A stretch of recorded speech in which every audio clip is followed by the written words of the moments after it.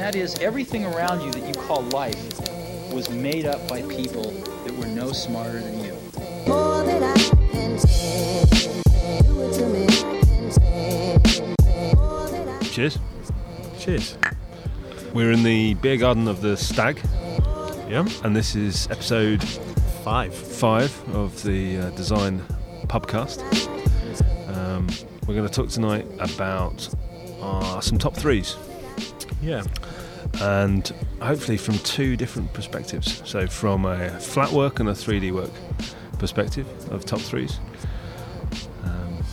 We also have to say that tonight is the referendum in the UK. And we're not going to go political, but there may be some. Can't go political. There may be some puns that come across. So, Pint 1. Do you want to do your top threes in pint 1 and then my top threes in pint 2? well, that would be Would be good. That'd be good. Although Right. you have to remind me what. Top 3 tools of the trade. Yes, No, that was it. We thought just we could top 3 get, tools we of could trade. get a whole Well, I think then we'll do episode out of there. we'll do one-on-one. one tip. One tit for tat. Yeah. Yeah, absolutely. Why Right. Okay then. not? Who's? Because we talked briefly. So top 3 tools of the trade, Yeah. and we talked about it's like process, it's development, it's tips, it's all of those things Yeah. bound together, and you know. Not necessarily what's your favourite pencil. Yeah, exactly. What is it? An H2? HB. HB, right really? down the middle. Yeah, Yeah. bit H2s I can go too hard and it takes too long to get off. okay. Well, we went deep very quickly there. Yeah. Because I think we didn't really want this to turn into a you use Illustrator, I use this, and so on. I think it's just more the philosophy of sort of process development, speed, accuracy, all of those things. Okay. Well, So, I think you're going to start. So. yeah, I'm going to start, and I'm going to go with learning through making. Top tip. That you can increase your capacity and understanding of what you're trying to produce by dipping from virtual computer to physical and back and back and back and back and back, and those iterations scaling can really sort of build a quality end result. For example, and this is quite basic stuff, from the idea of producing a sketch to producing a model to moving into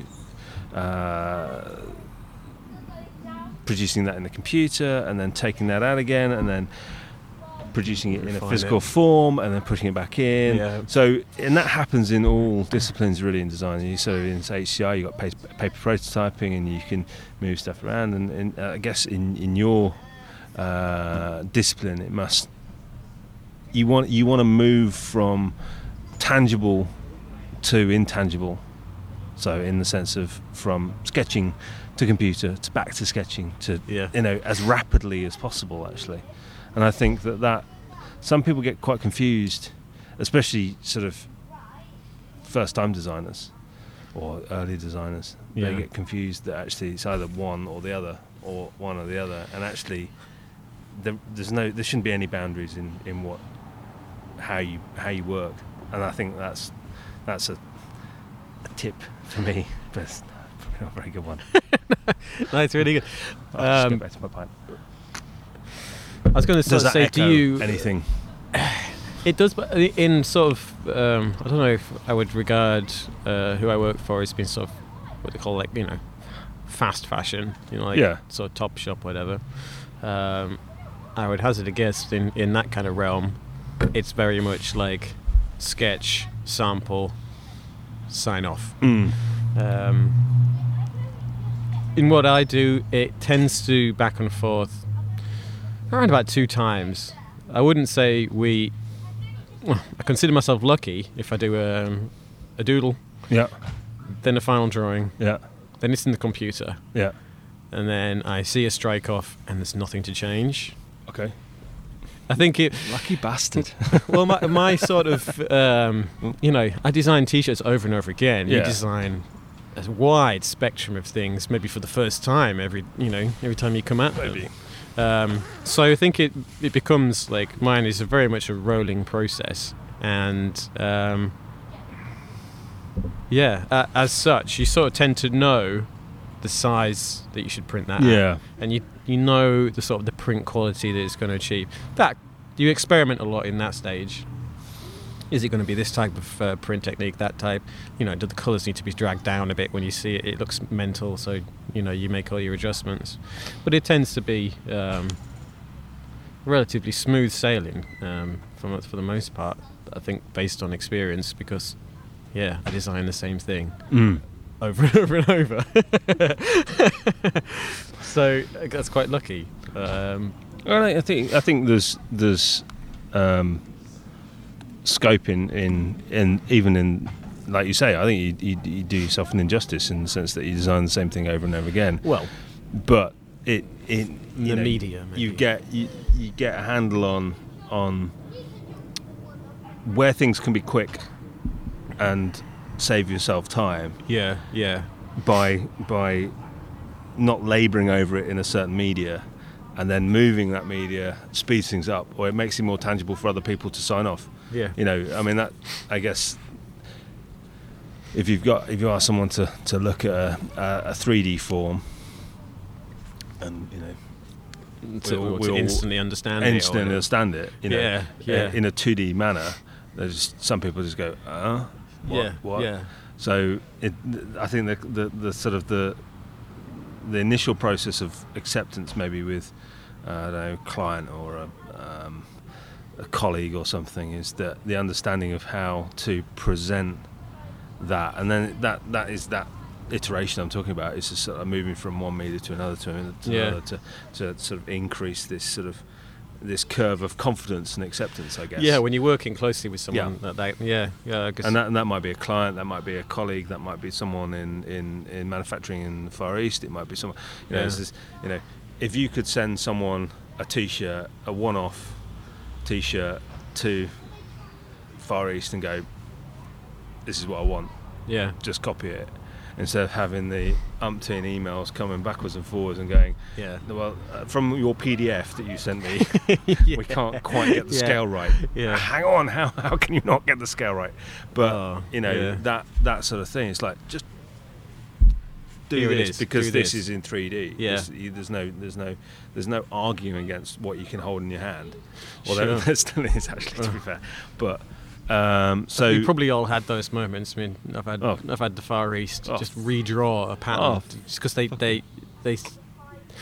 saw the PDF or whatever. It was low res. They didn't open it properly or whatever it happened. And they spent ages redrawing it by hand. And it's like, what is this that you've sent back?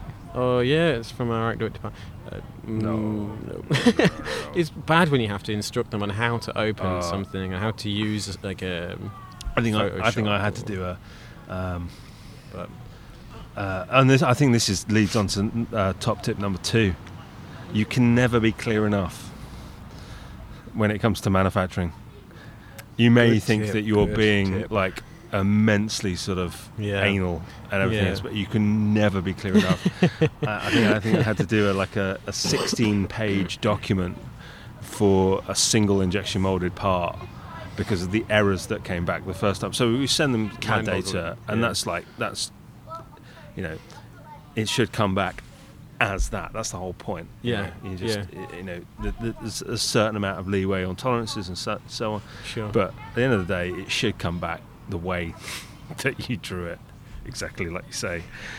And then when it doesn't, and you have to write a 16-page document to say. And in a polite way, because you don't want to piss them off. Yeah, sure. Because that's just causing all sorts of trouble.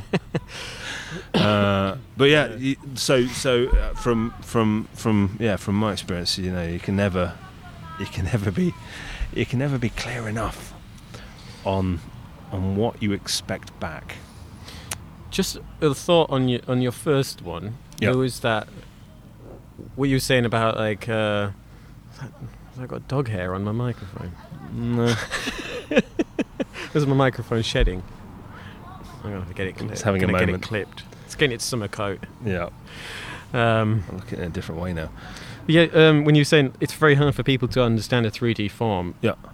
I guess in that very early stage, are you showing somebody on screen, on paper, before you take it to like like a rapid prototyping or anything like that? We'll do soft modelling just out of foam, just to give them indications. We'll scribe in lines with a biro and stuff, so it can be. It's really sort of dynamic design process in the sense that it's very honest, the communication that you have, and it's just saying, right, well, it could be like this. I think I did a whole client meeting with just cardboard boxes, just different size cardboard boxes to illustrate scale of product. Right. To them, say, well, you want X amount of technology in this. That's the size of the cardboard box that you're going to get. Yeah. If you want this, then you're going to get a bigger cardboard box. You can't fit all of that into that little cardboard box. And I guess there's that kind of the way the ripples come off that. Your logistics, your warehousing, the size of your shelves. Absolutely. Jesus, everything sort of spirals off. Everything changes. Everything. The size of that box. We did. A colleague of mine did a product for. Predominantly overseas markets, so Australia, and they managed to reduce the length of the product by half. And so the company was like, that means that actually we can get twice as many in a shipping container now. Yeah, you think? Ka-ching. So there's a lot to said to that sort of idea of making things physical really quickly, because people understand it, and it's sort of very hard to dispute something physical. Yeah, sure. If you can hold it in your hand, you understand the mass of it, you understand the size of it, you understand all of these elements to this object, even if it's not coherently sort of formed. Yeah, not fat material. It still allows acceptance of imagination. It allows people to sort of bond with that idea and say, "Oh, this is really cool." This is something that we can do. So you can start to design a product that sort of people have already sort of bought into, but understand the limitations of it, and that comes back to that honesty in sort of production, and you just be really, really clear. About what you're doing, where it's heading, and it's about what it could be, not what this is. So I mean, that's the sort of my motto, is that this is what it could be, not what I'm selling you. I'm not selling you anything. I'm offering this as an idea. You can buy into that idea, but the road is a very long and sort of maybe treacherous road to get to that point. Or it might be a really easy road. You just don't know, because mostly it's never been done before, which is nice. Where would you, or how do you see the whole kind of VR thing coming into this? I had a go stage today on the whatever it is that HTC the Vive. Yeah. Fucking hell. Good. Everyone says when as soon as you try it, you love it. That's everybody that I've read or watched. I seriously had vertigo. Just goes, Was there a lot of movement in what you were watching? I moved around a 5 by about a 4 by 3 meter room. Okay. And I started in the middle of it, and I ended up near a window, which I think is slightly worrying anyway, because hopefully it wasn't an open window on the first floor. But not a huge amount of movement in it, because I think that's it. The HTC one is mad, because it gives you 2 controllers. Yeah. And the indicators of the controllers are where your hands are. Yeah. But in space, because there's the sensors in the room, and it's not showing you in your hands though. No, it's showing you 2 like balls of light. And it's like, hang on a minute. What was the actual sort of? It was like a space thing. Okay. And you had to sort of it started in a cave, actually, weirdly, and it was like, I'm in a cave. How do I get out of the cave? And you hold your things up, and you it's like glowing the top of the cave and Right, stuff. right. And then you realise, I can punch through the cave, and then you punch out the cave, and it turns into dust and stuff like that. And then you're in space, and it's like, oh fucking hell! And you're on this platform, and you can go to the edge of the platform. You can look down. And at that point, I was like going, "Oh, that's not good." Yeah. The sense of scale that these things can convey it's just blows mental. people's minds. I think that demo is very clearly, look, here's a confined space, and then blows your mind with it being space. I'm still not convinced. It's not. Oh. It's good, but it's still pixelated. It's still, it's still very much it's not a gamey. It's not Retina. Yeah. It's very, you can tell that it. I could tell I was in a game. Yeah. Oh, naive. Yeah. But smacks of Tron. We'll look back at it and go, how nostalgic. Well, it's interesting because I did some research this week on, they're calling it V-commerce.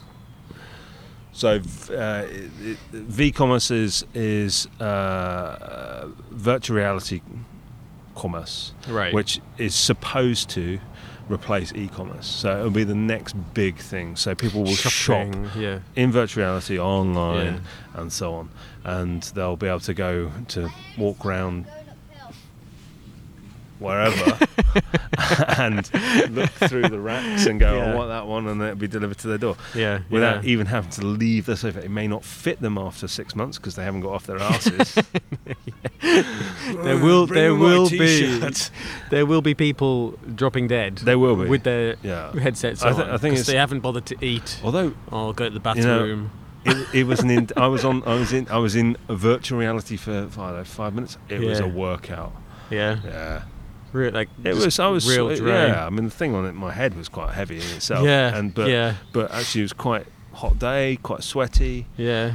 You're good fun prompted though. to do a lot of physical stuff. Good fun, and I've got an upcoming project with the guy that I was doing it with for more serious applications. Sure. But I think it's one of these things that we've had a lot of clients that come to us and go, I want to do this, want to do that, and then it hasn't quite sort of gone, that really works. Do you know what I mean? So it hasn't really found, I don't think it's really found a home yet outside of demos and games and, Very early adopters are sort of, there's all sorts of weird niche things for it. Like a lot of people are talking about it being really good for like concerts and film. That's going to change those experiences. Well, it's a singular experience. Everyone's going to tune into the front row of a certain concert and get the same experience. Yeah. What would be your? I don't know if I'd be any good with that. I'm sure I'd get motion sickness with it. No, but if you're going to go see a VR concert, what would? Oh God, that's. Go on. Oh my God. All-time favourites. No, just current. Just current. Yeah. Say tomorrow you broke your leg, and someone came round and bought you a new Oculus Rift. But could you imagine? I went, all right, there's a drone in row 1 of so and so concert. What are you going to do? Yeah. I don't know. I think I would definitely be into that. Yeah. Because if you just imagine, you pay like a pittance of the Glastonbury ticket, but you get the full Glastonbury. Full. The experience. So some HCI conferences, some computer conferences now are using those bots. The Segway bots. Right. Yeah. So you instead of actually going into the conference, you can dial in at a reduced rate of the conference. To go watch watch the ones you want to do. Yeah. Weird. Do you get to then basically drive around, just follow people around. I guess you're on sort of be like a Skype sort of thing. You have your face on the screen, and you're just sort of. You're like something out of Johnny Mnemonic. Exactly. You got no peripheral vision whatsoever because it's that was one thing that sort of there's no peripheral vision. Right. Yeah, it's your head. It's sort of I can see quite far back, and actually it's more like that. And Yeah. when I say that, I'm holding my hands up to my face and putting myself like blinkers on, like a shy horse. Yeah. Well done. So it's weird. It's not there. And I don't think it's going to be there. But the kit, I mean, the new Oculus Rift consumer unit is lovely. Yeah. It's lovely. It's got you really, if you, I suppose 80s speakers, like speakers in cars. Yeah. And there was a technique of building up your speaker housing, and then you get like speaker cloth, and you stretch it to give yourself really lovely lines on your speaker cones and stuff like that. Right.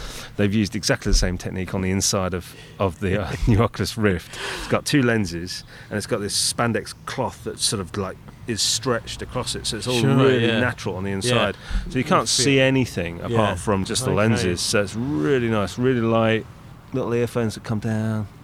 Brilliant. Yeah. So it's moving quick, moving fast, but it's just, come on, what's the application? Yeah, I think Microsoft probably nailing a lot of the application side of stuff in a bit more of a realistic way with that sort of augmented reality or whatever they call it. And Microsoft have got their own little word for it. What's it called now?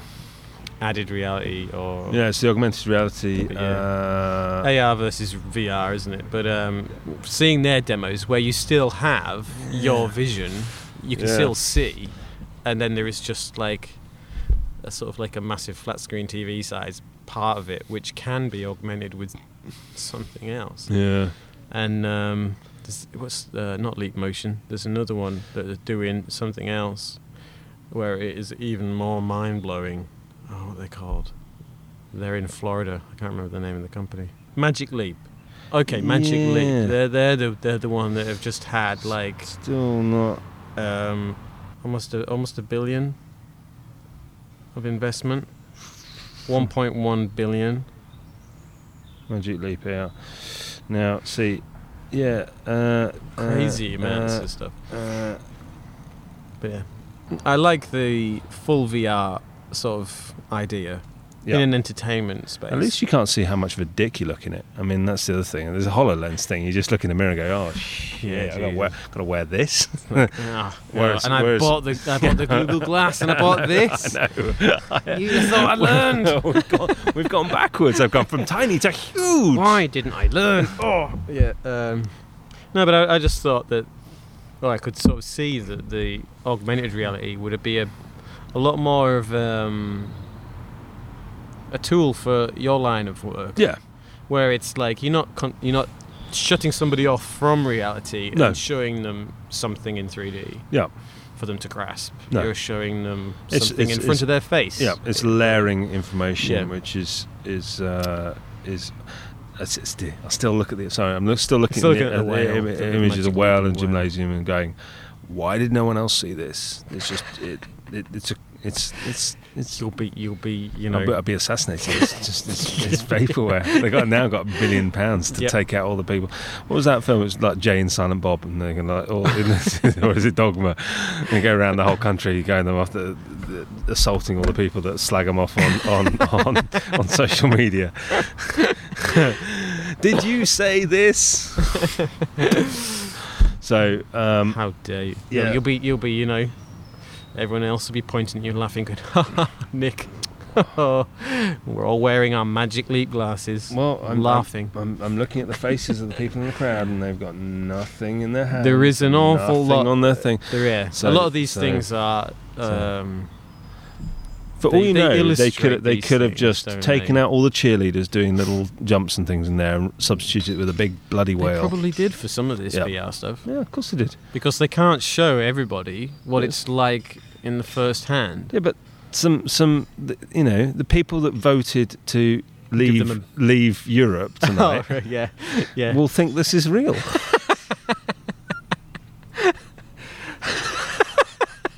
That's a broad stroke. I know. I'm sorry. So the Daily Mail readers.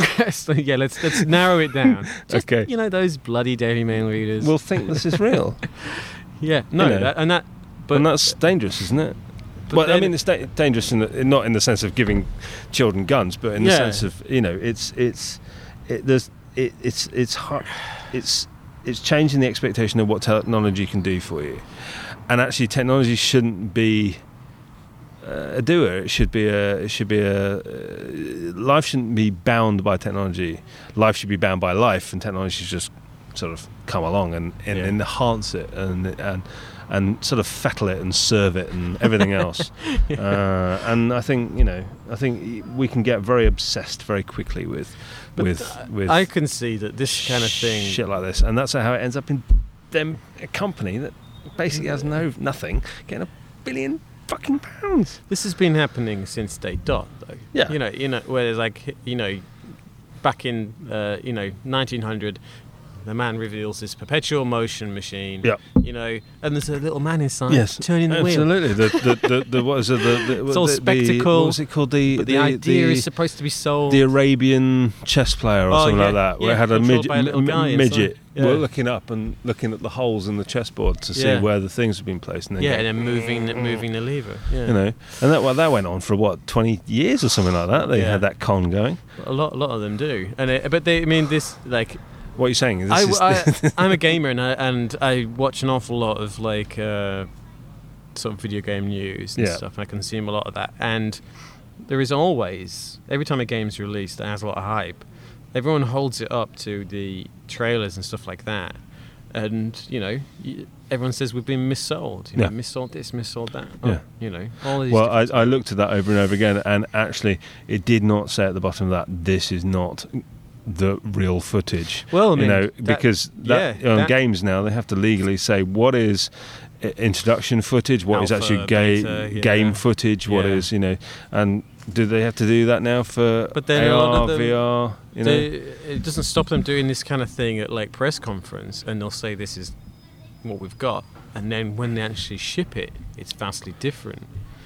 And that's what gets a lot of people. But if you had a product, you'd send it back, wouldn't you? If you had a 3D something, you'd send it back, wouldn't you? Oh. You say, this is not the one I bought. If they delivered you a pink Audi and you ordered a silver one, you go, hang on a minute, there's something wrong here. But I kind of like it. Did Audi Cheers, do Audi. pink? I feel like calling them up going, have you got any bad colours that you want to sell me for cheap? Yeah, exactly. Have you got some real... Yeah. Who had a pink car? That horrible Miss Piggy. No, well, Miss Piggy did, and Penelope, and Jordan. Roland Rat. Did Roland Rat have a pink car? Did he have a pink car? Don't know. He had like a pink Rolls Royce, didn't he? In the sort of the vein of Penelope, yeah. Pit stop. Penelope Pit Stop. And Jordan, Katie Price. Oh, Land Rover. I don't know what it was. Was that what it was? Possibly. Designed by Beckham. We're linking back. Oh, no. Together. Designed by Beckham. Ridden by Price. Nice. Anyway, okay, so we digressed quite badly. But so that was 1 and 2, and I think we sort of got to the end of point 1-ish. I haven't given you mine. Oh yeah, go on then. Number 2. I'm giving you number 1. Okay, go 1.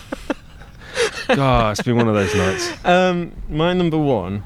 I'm going to change the order I've got. Fine. These. I've scribbled loads down. But that defeats the. There should only be 3 on that piece of paper. I know, but then I've chosen 3 out of them because I was brainstorming. Okay. Right in. Then that should be on a separate piece of paper. Well, I just written. I don't agree with your method here. There's no hierarchy to it. Please. Clearly, what's at the top? Written. We'll ignore what I've written next. Okay. Just a quick one, really. Then for my number 1. Okay. PMA. Having a positive mental attitude in the face of... We're both going to... Yeah, we go. Sucking through our teeth. We know that one. A positive mental attitude. When does that come? Usually on Friday around 6 o'clock. When I walk past the pub. Yeah, hey, exactly. I could pop in. Yeah. No, because it's... I think it's really important, definitely. It's perhaps not the most important, but I'm trying I don't know. I think it is... I think if you haven't got a positive mental attitude, you're not going to get much done. Yeah, I had to write... I told you I was doing a little sort of interview thing, and one of the top... They were like, what 3 tips have you got for somebody starting in design? Yeah. And I was... follow your gut. keep busy. What was the third one? Follow your heart rather than your gut. Okay, You know, so you followed your gut. Yeah, and then gone. Hang on a minute. Oh yeah, and then no, like If I'd following your I'd heart. followed my heart, I wouldn't have had those cheese sandwiches. But if I followed my gut, I would have done. So I'm All so. those cheese toasties. Oh, cheese toasties! It's a summer's day. Oh, cheese toasties. No, but sort of you've things get tough in design. There's a lot of people might be attracted to it for a sort of reputational glamour or some other weird reason. But when they find themselves under pressure, unless they're doing it for the love of doing it, they're going to be in a pretty bad place. So my tip was, make sure you're doing this for the right reasons. Follow your heart. Yeah. Be doing this because you love to do it.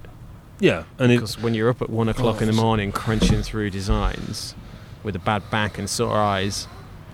I snapped somebody else's. This is online. I snapped somebody else's rules the other day.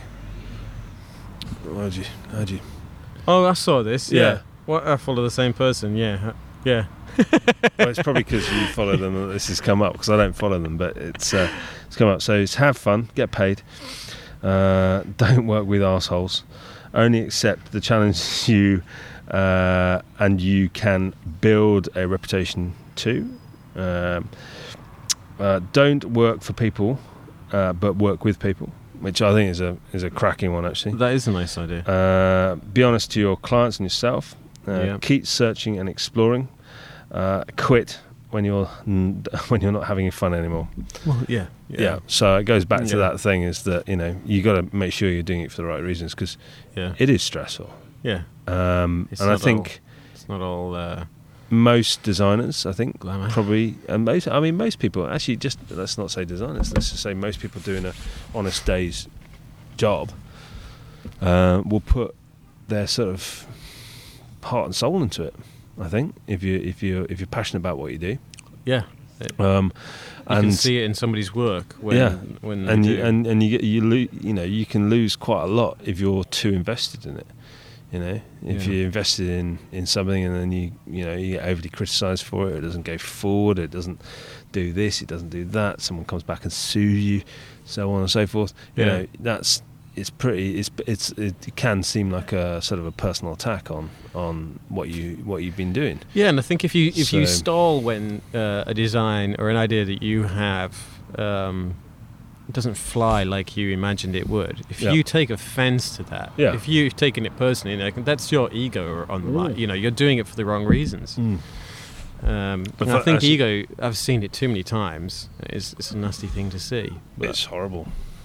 And actually, I think ego comes and goes. You can start in design with none, quickly gain it, and then lose it again. Yeah. And it's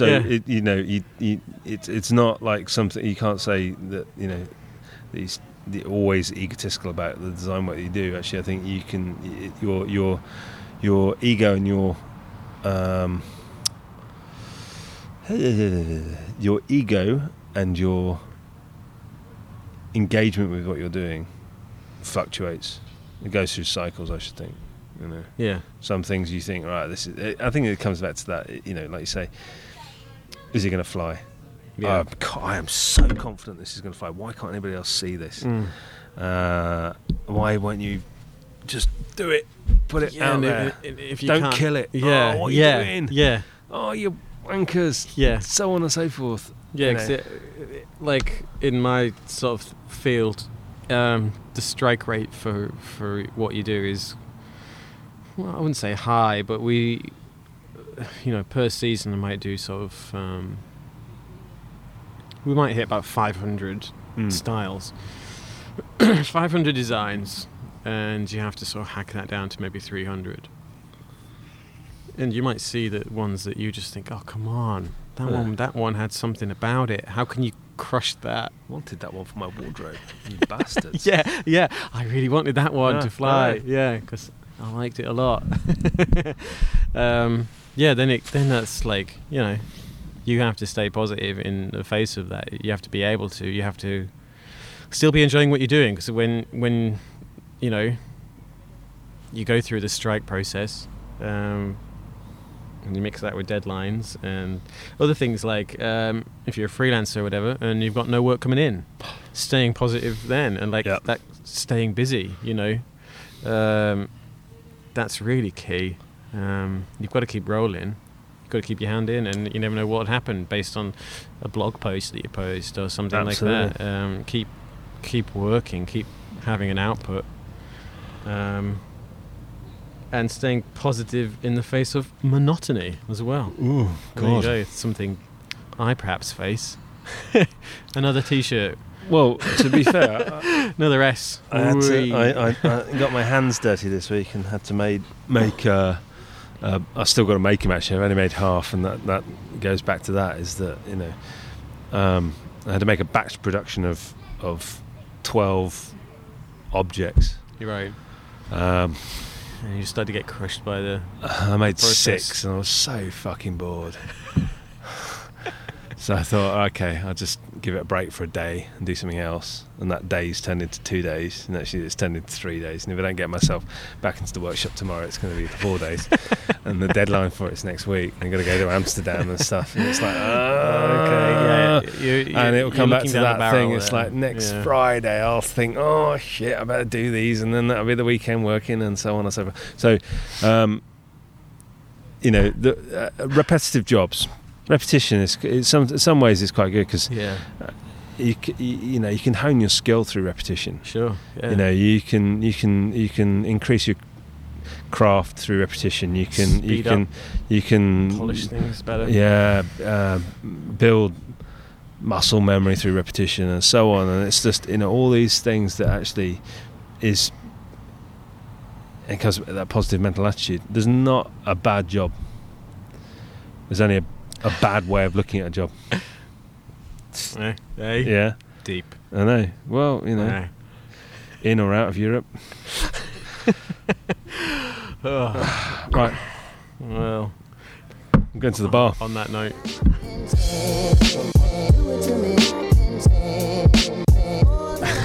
Okay, so pint number 2. Pint 2. Welcome back. It's a very brief pause for our listeners, but my number 2. Okay. Let me just have a quick look. Which am I going to pick? Got a big long list. And go back to that again. It's only meant to be 3 on the list. That is it. I know, but then There's so many.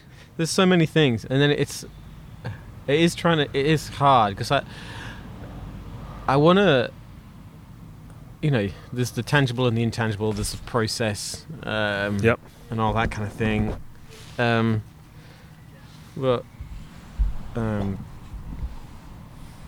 going to say wabi sabi. Have you heard of wabi sabi? No. I'm intrigued. It's not the Japanese restaurant over. No, in, well, that's wasabi sabi. used to dine there a lot. Wabi sabi is the. There's an acronym for something. No, it's a Japanese term. It's very popular. Or very commonly known, I should say. It's not something you learnt at work, was it? It's beauty and imperfection. To sum it up, Okay. beauty and imperfection. It's and for me that is something. It's quite complex in sort of how I work because a lot of imperfection. I agree. In what I do is hopefully gain through process through the translation of one media to another. Yep. And then eventually printed onto a T-shirt, and then you got to sort of bear that in mind when you're drawing the thing. Yeah. So that when it's printed and the ink bleeds and all that, it looks how you want it to look. Yeah. But you've got on one hand you've got it's the result of a process. Yep. Imperfections coming through that add something to the overall end result. Add beauty, add charm, add warmth or character. But on the other hand, in what I do, a lot of those imperfections are fake. A lot of them are implanted in there. I apply a lot of techniques and stuff to what I do to enhance imperfections, which sort of flies in the face of Wasabi Sabi. Wasabi. No, that's the restaurant. Wabi Sabi. You've totally screwed your own brain on that front. Shouldn't have mentioned it. Yeah, Wabi Sabi. Wabi Sabi. Wabi Sabi is, dropping a bowl, it cracking and breaking, you gluing it back together, and it having more charm and more beauty than it did in the first place. Yeah.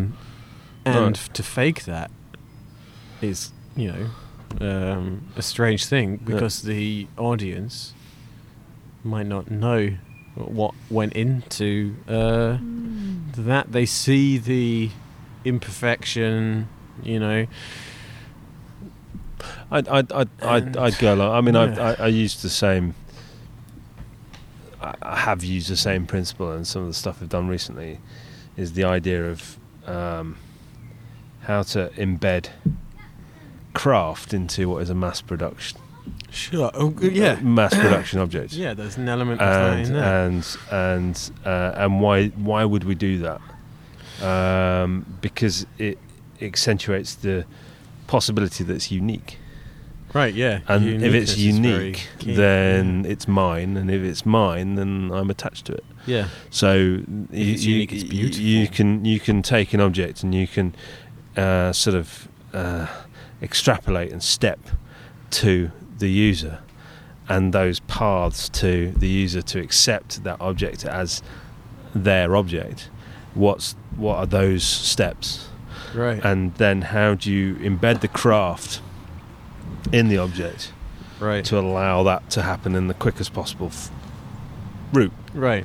And I've done that with some exhibition pieces, some stuff for museums, to allow pieces to be made in a way that they're really quick to be made, but you can embed individuality into those pieces. Yeah. So they're not just a Xerox. They're just not a sterile. A photocopy. Yeah. They're not, and I think that's the difference when you look at stuff, from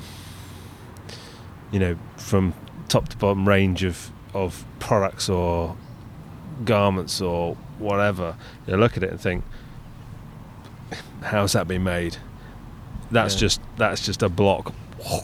That's not a one process after another process or another. There's no patina on it. There's no layering or craft or it's grey. It's gruel. Yeah. And we're not in the business of selling gruel. I don't. Gruel doesn't sell. Well, in some countries it does.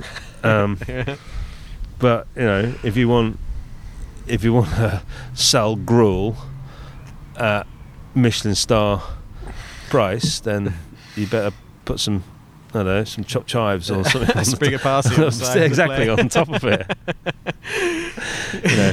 Okay, let's get straight. It's not that easy, but in the sense that there's the idea of I think actually just the acknowledgement that you're doing that is a craft enough to allow people, I don't think there's any sort of misunderstanding, on how stuff is probably produced or why it's produced or anything like that. I think at some level people sort of look at it and go, it's just a nice fake, thing. But it looks nice. Yeah, it's a nice thing. I think in the antique trade, I think they've had a problem with it. It's like Chippendale furniture made on a CNC router. But you have to look through a microscope to see the teeth marks in it, the tooling marks in it. But I think, that has happened, doesn't it? I mean, old ivories and stuff like that. It's how they look for, what's been handmade and what's been made on a machine. There is a pattern. And it's an organic one versus a machine one. And it's what we sort of can allude to, I guess. If it's fine as long as both parties understand what they're buying into. Yeah. If I understand that they. But you do that through, not necessarily through process, but you maybe do that through materials, or it's like if you hold something in your hands and go, well, that's a nice weight, or it's a good cloth, or it's a nice tactile experience, or something. Yeah. Then genuinely, actually, what you're feeling at the end of your fingertips is a genuine product. You can't really sort of hide that. You may do it like 5 washes and it dies, but that's a different thing altogether. It's funny in fashion and apparel. People obviously don't buy into buying a pair of worn-looking jeans off the rack or a vintage-looking T-shirt, thinking that they are buying a one unique piece from the 70s. No. It's, you know, well, if they were after that, they would obviously have to go to a charity shop. You'd have to be or slightly nuts to think that, wouldn't you? I mean, yeah, they would. So, like you say, I guess on some level, they know. understand. Yeah. They understand, and it's my job to apply wabi-sabi or elements of craft to help them. It's where the word style comes from. Vintage style clothing. Right, yes. Yeah. There are hoisin duck style spring roll. Finger clouds? Yeah. Finger marks. Yeah. It doesn't actually mean it's made from duck. It's a Cornish style pasty. Yeah. No, exactly. You know, people have to know. Well, and yeah, like you say, they obviously do know. Perhaps just sweating the small things. Yeah, I think so. But I think I was lucky enough to go to a beautiful place in the world. I went to the British Virgin Islands, and there's a place there called Giant's Boulders. There's a beach. And it's got a great big round rocks just lumped down on it. Oh. And they're just plonked on top of one on top of the other. And I was like walking through it, thinking, this is just the most beautiful place in the world. Just amazing, and so on. You're getting really spiritual, getting connected. And there was a couple behind me, and I'm not going to say which country they're from. They're having a conversation, going, "Gee, I wonder how long it took them to put these boulders into place." And I thought to myself, "What? What? Are you seriously thinking that someone came with a bulldozer and put these massive rocks one on top of the other on this beach where you can't even get to it? There's no they're just like, oh my god." So yes, so sometimes people can't tell the difference between, and that's sort of in a reverse sort of way. I mean, it was almost too beautiful that they couldn't see that it couldn't be man-made. It had an element of Disneyland about it. Bingo. Yeah, there was too much magic and not enough grasp of what it was. I don't know how. I don't know. I really don't. But Well, but I think that's an interesting perspective. Is that you can look at it from both ways. It can be too beautiful, and then you think, has a human had a touch in this? This surely can't be nature, can it? Yeah. Okay, that's just one couple, and you think, well, do people then look at it the other way about products and go, surely this is come from a retro time or it's surely that's not brand new. Yeah, this antique glass vase I bought from IKEA or Cox and Cox. Exactly, all the people from Roberts Radio when they were leather binding DAB radios must have all the pensioners must have gone, I went out and bought this. I thought I got it from John Lewis. It's in the vintage section. What have I ended up with? I can't get my normal AM FM. Where's Longwave? Where's Longwave? It gives me some digital readout. It's not what I wanted. Yeah, no. Well, I'm sure there was probably some returns in that basis of actually, yes, I wanted to get BBC News World or whatever on it, World Service, and you've sold me a DAB radio, but I went with the oldest looking one, the oxblood leather wrapping one with some gold fronting on it and so on. You know, we're being very stereotypical here. We are perhaps, but. And be quite cynical, but there is an extreme of truth in it. Yeah, that actually, maybe one idea doesn't fit all. No, and that's the point of stereotyping. And some companies do it, that's what they do. They follow that trend over and over again, and actually, it works for them. I think Roberts radios have done immensely well. I think it's a UK company. They're not far from here. They're a Sheffield company. Are they? Yeah, I think so. Yeah, people like to see craft. I think is the big thing, isn't it? The people like to see something that isn't just too sterile, too man-made. But I think, it depends on the product. But I think in everything. I mean, I think in 3D design, 2D design, in 3D design, 2D design, people like to see perception of uniqueness and craft. Yeah. And that can happen through materiality that's used. So materials that are used to produce, the colours, the weight, the sort of the essence of the life force of the products or the object. All of those can hit sort of a resonant tone with the sort of the user, the purchaser, the someone to. That's all you're looking for is an arc back to.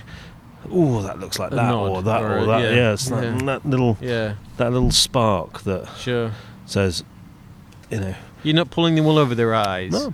You're alluding to something. Oh, yeah. You're saying, tapping into their crafting, this is about that. Their sort of primeval craft instinct. So when you did these products and you're embedding craft into it, on a sort of, you were saying, was it like you wanted to quickly embed craft? Yeah. What was the thing you chose? Was it a material? I chose materials that were degradable over time. Yeah. So they were inexpensive, but would change over time. So in their own, the more they got handled, the more unique they became. They would accept that wear and oil. Surface would change. So they would rapidly do that. So they would be. But like the notebook that you would carry around with you, it would become that quite quickly. So it could be something that's quite recognisable as something that you would sort of have some attachment to, or something that you would have kept in your back pocket. Right. The other way of doing it is I sort of made, and this was for an installation. So I allowed the curators to actually make the objects. And in doing so, then each one was individual themselves, because they weren't made. I gave them a kit of parts. Okay. So there would be an element of uniqueness across. Exactly. The board. So they would, the likelihood that they would make a standard one would be slim. Yeah. So I would allow them just to do this, that, and so each one would be individual, in that sense. So it sort of, and then it's understanding how you break those elements down into the kit to allow them to do that. So.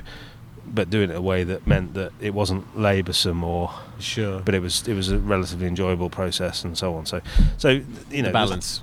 There's lots of absolutely. There's lots of different sort of elements and ways that you can sort of embed craft into it. I think that's a good thing.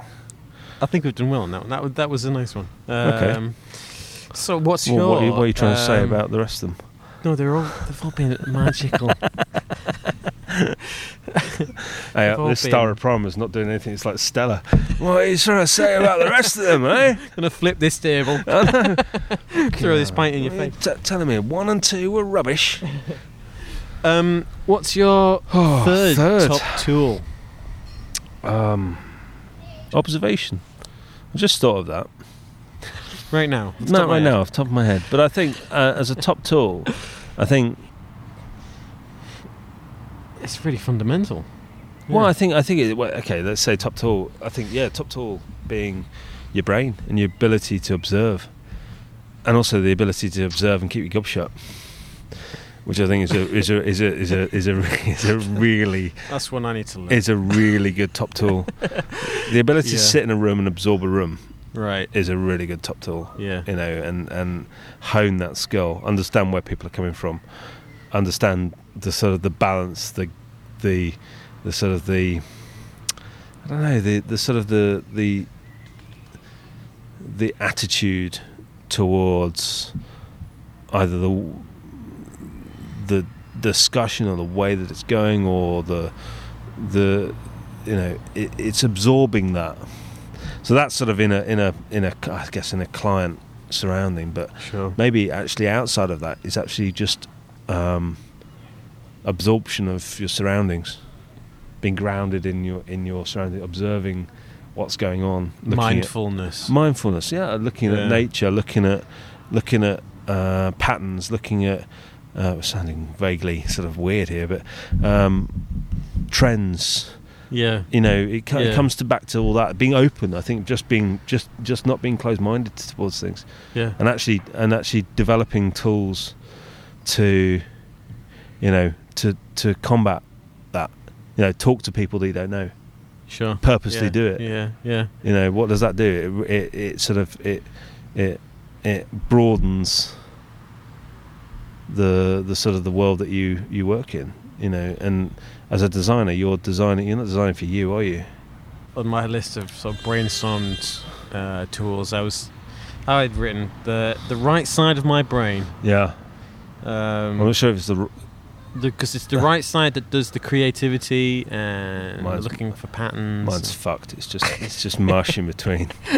It's all set that way. It is, yeah. It's the front and the back. I think I moved my head too quickly as a child, and it sort of swiddled 90 degrees. Because it's all been stuck down my stem. I've got to say a big shout out to my left side of me for controlling my right hand. Yes. You do a good job. Keep it up. That sounds a bit rude. It does sound a bit rude. I meant in drawing. Thank you. Drawing things. I don't think iTunes can give us Get your mind out the gutter. Give us a worse rating. Can we get to be rated? Oh, really? But we've been accepted. That's a big part. Well, I don't know. Okay, there are two very sort of tangible things on my list. Go for it. I don't quite know which one to pick. Okay. Which one's more significant to me as a top tool?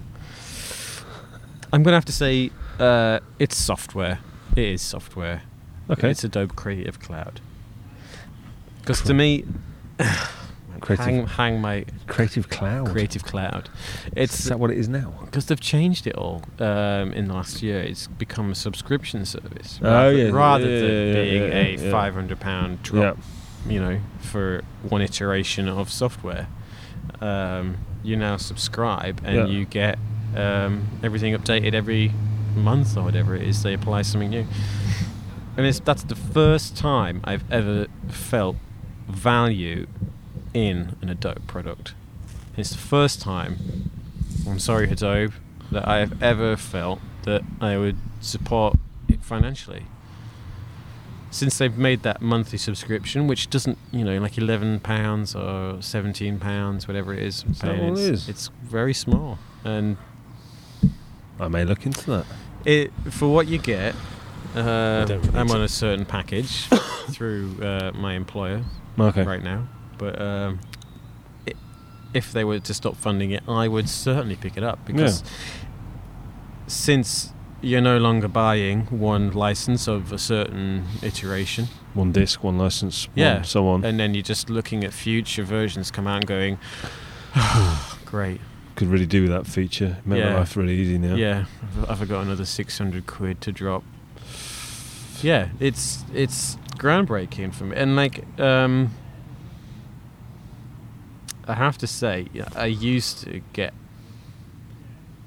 This isn't necessarily going to backfire, but when things were sort of pirated, that was my entry into this software. And now I'm very much on the side of Adobe with a full legal subscription. It's the first time I've ever felt value in it. I think that I like to think that has sort of gone away quite a lot. I think now. I think software companies have recognised that there's only one real opportunity in developing and gaining more customers is that hit them whilst they're at college, university, school. Yeah. And therefore make it accessible and make it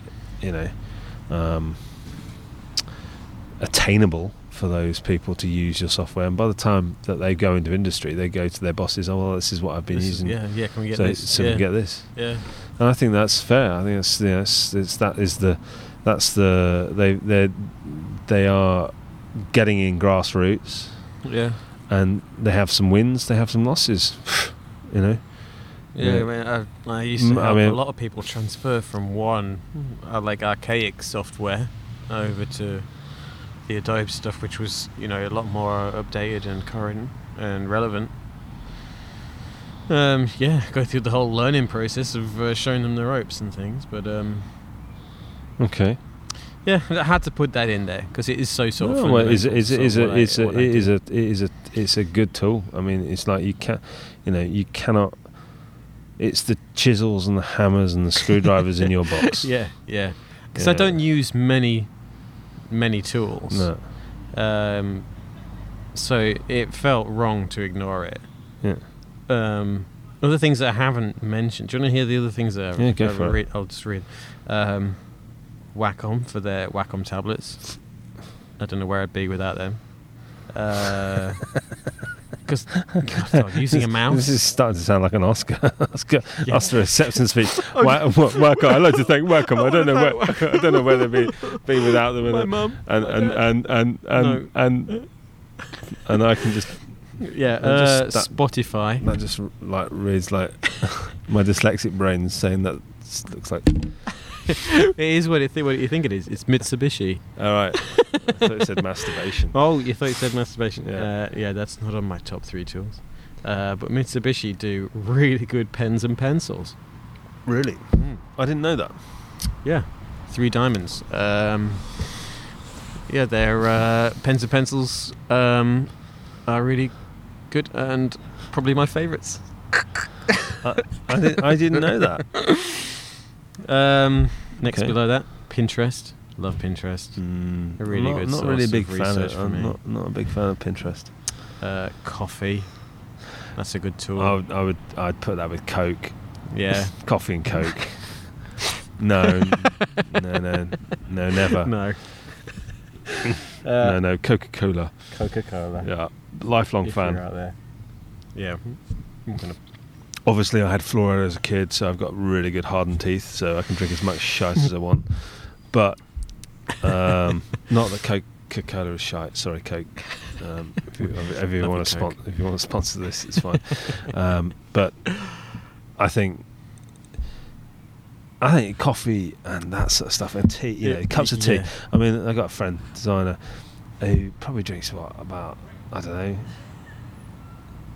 10, 11, 12 cups of tea a day.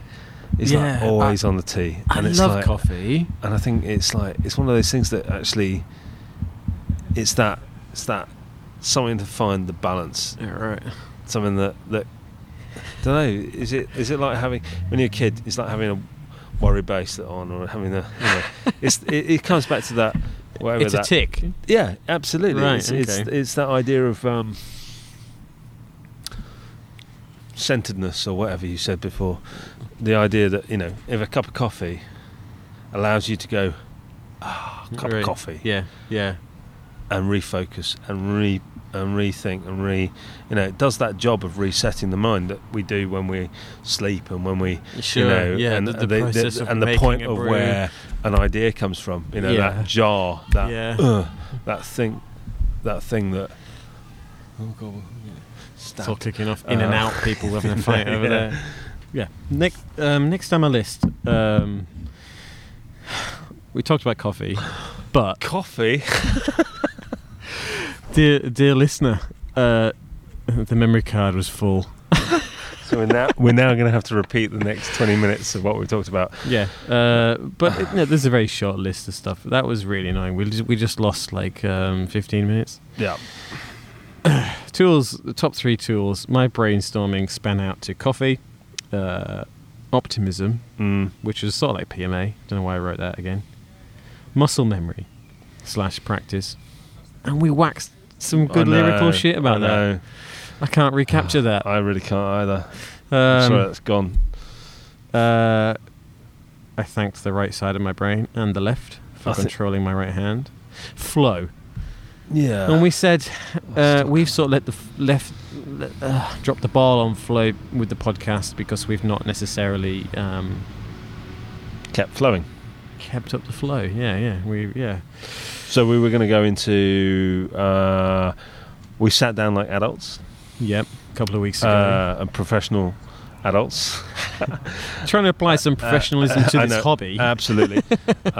Which seems sort of counterintuitive. Yeah. And we went and did a hit list. No, we did a plan. We did a plan. We had a hit list of guests. We had a hit list of guests, which was then remarked on Instagram.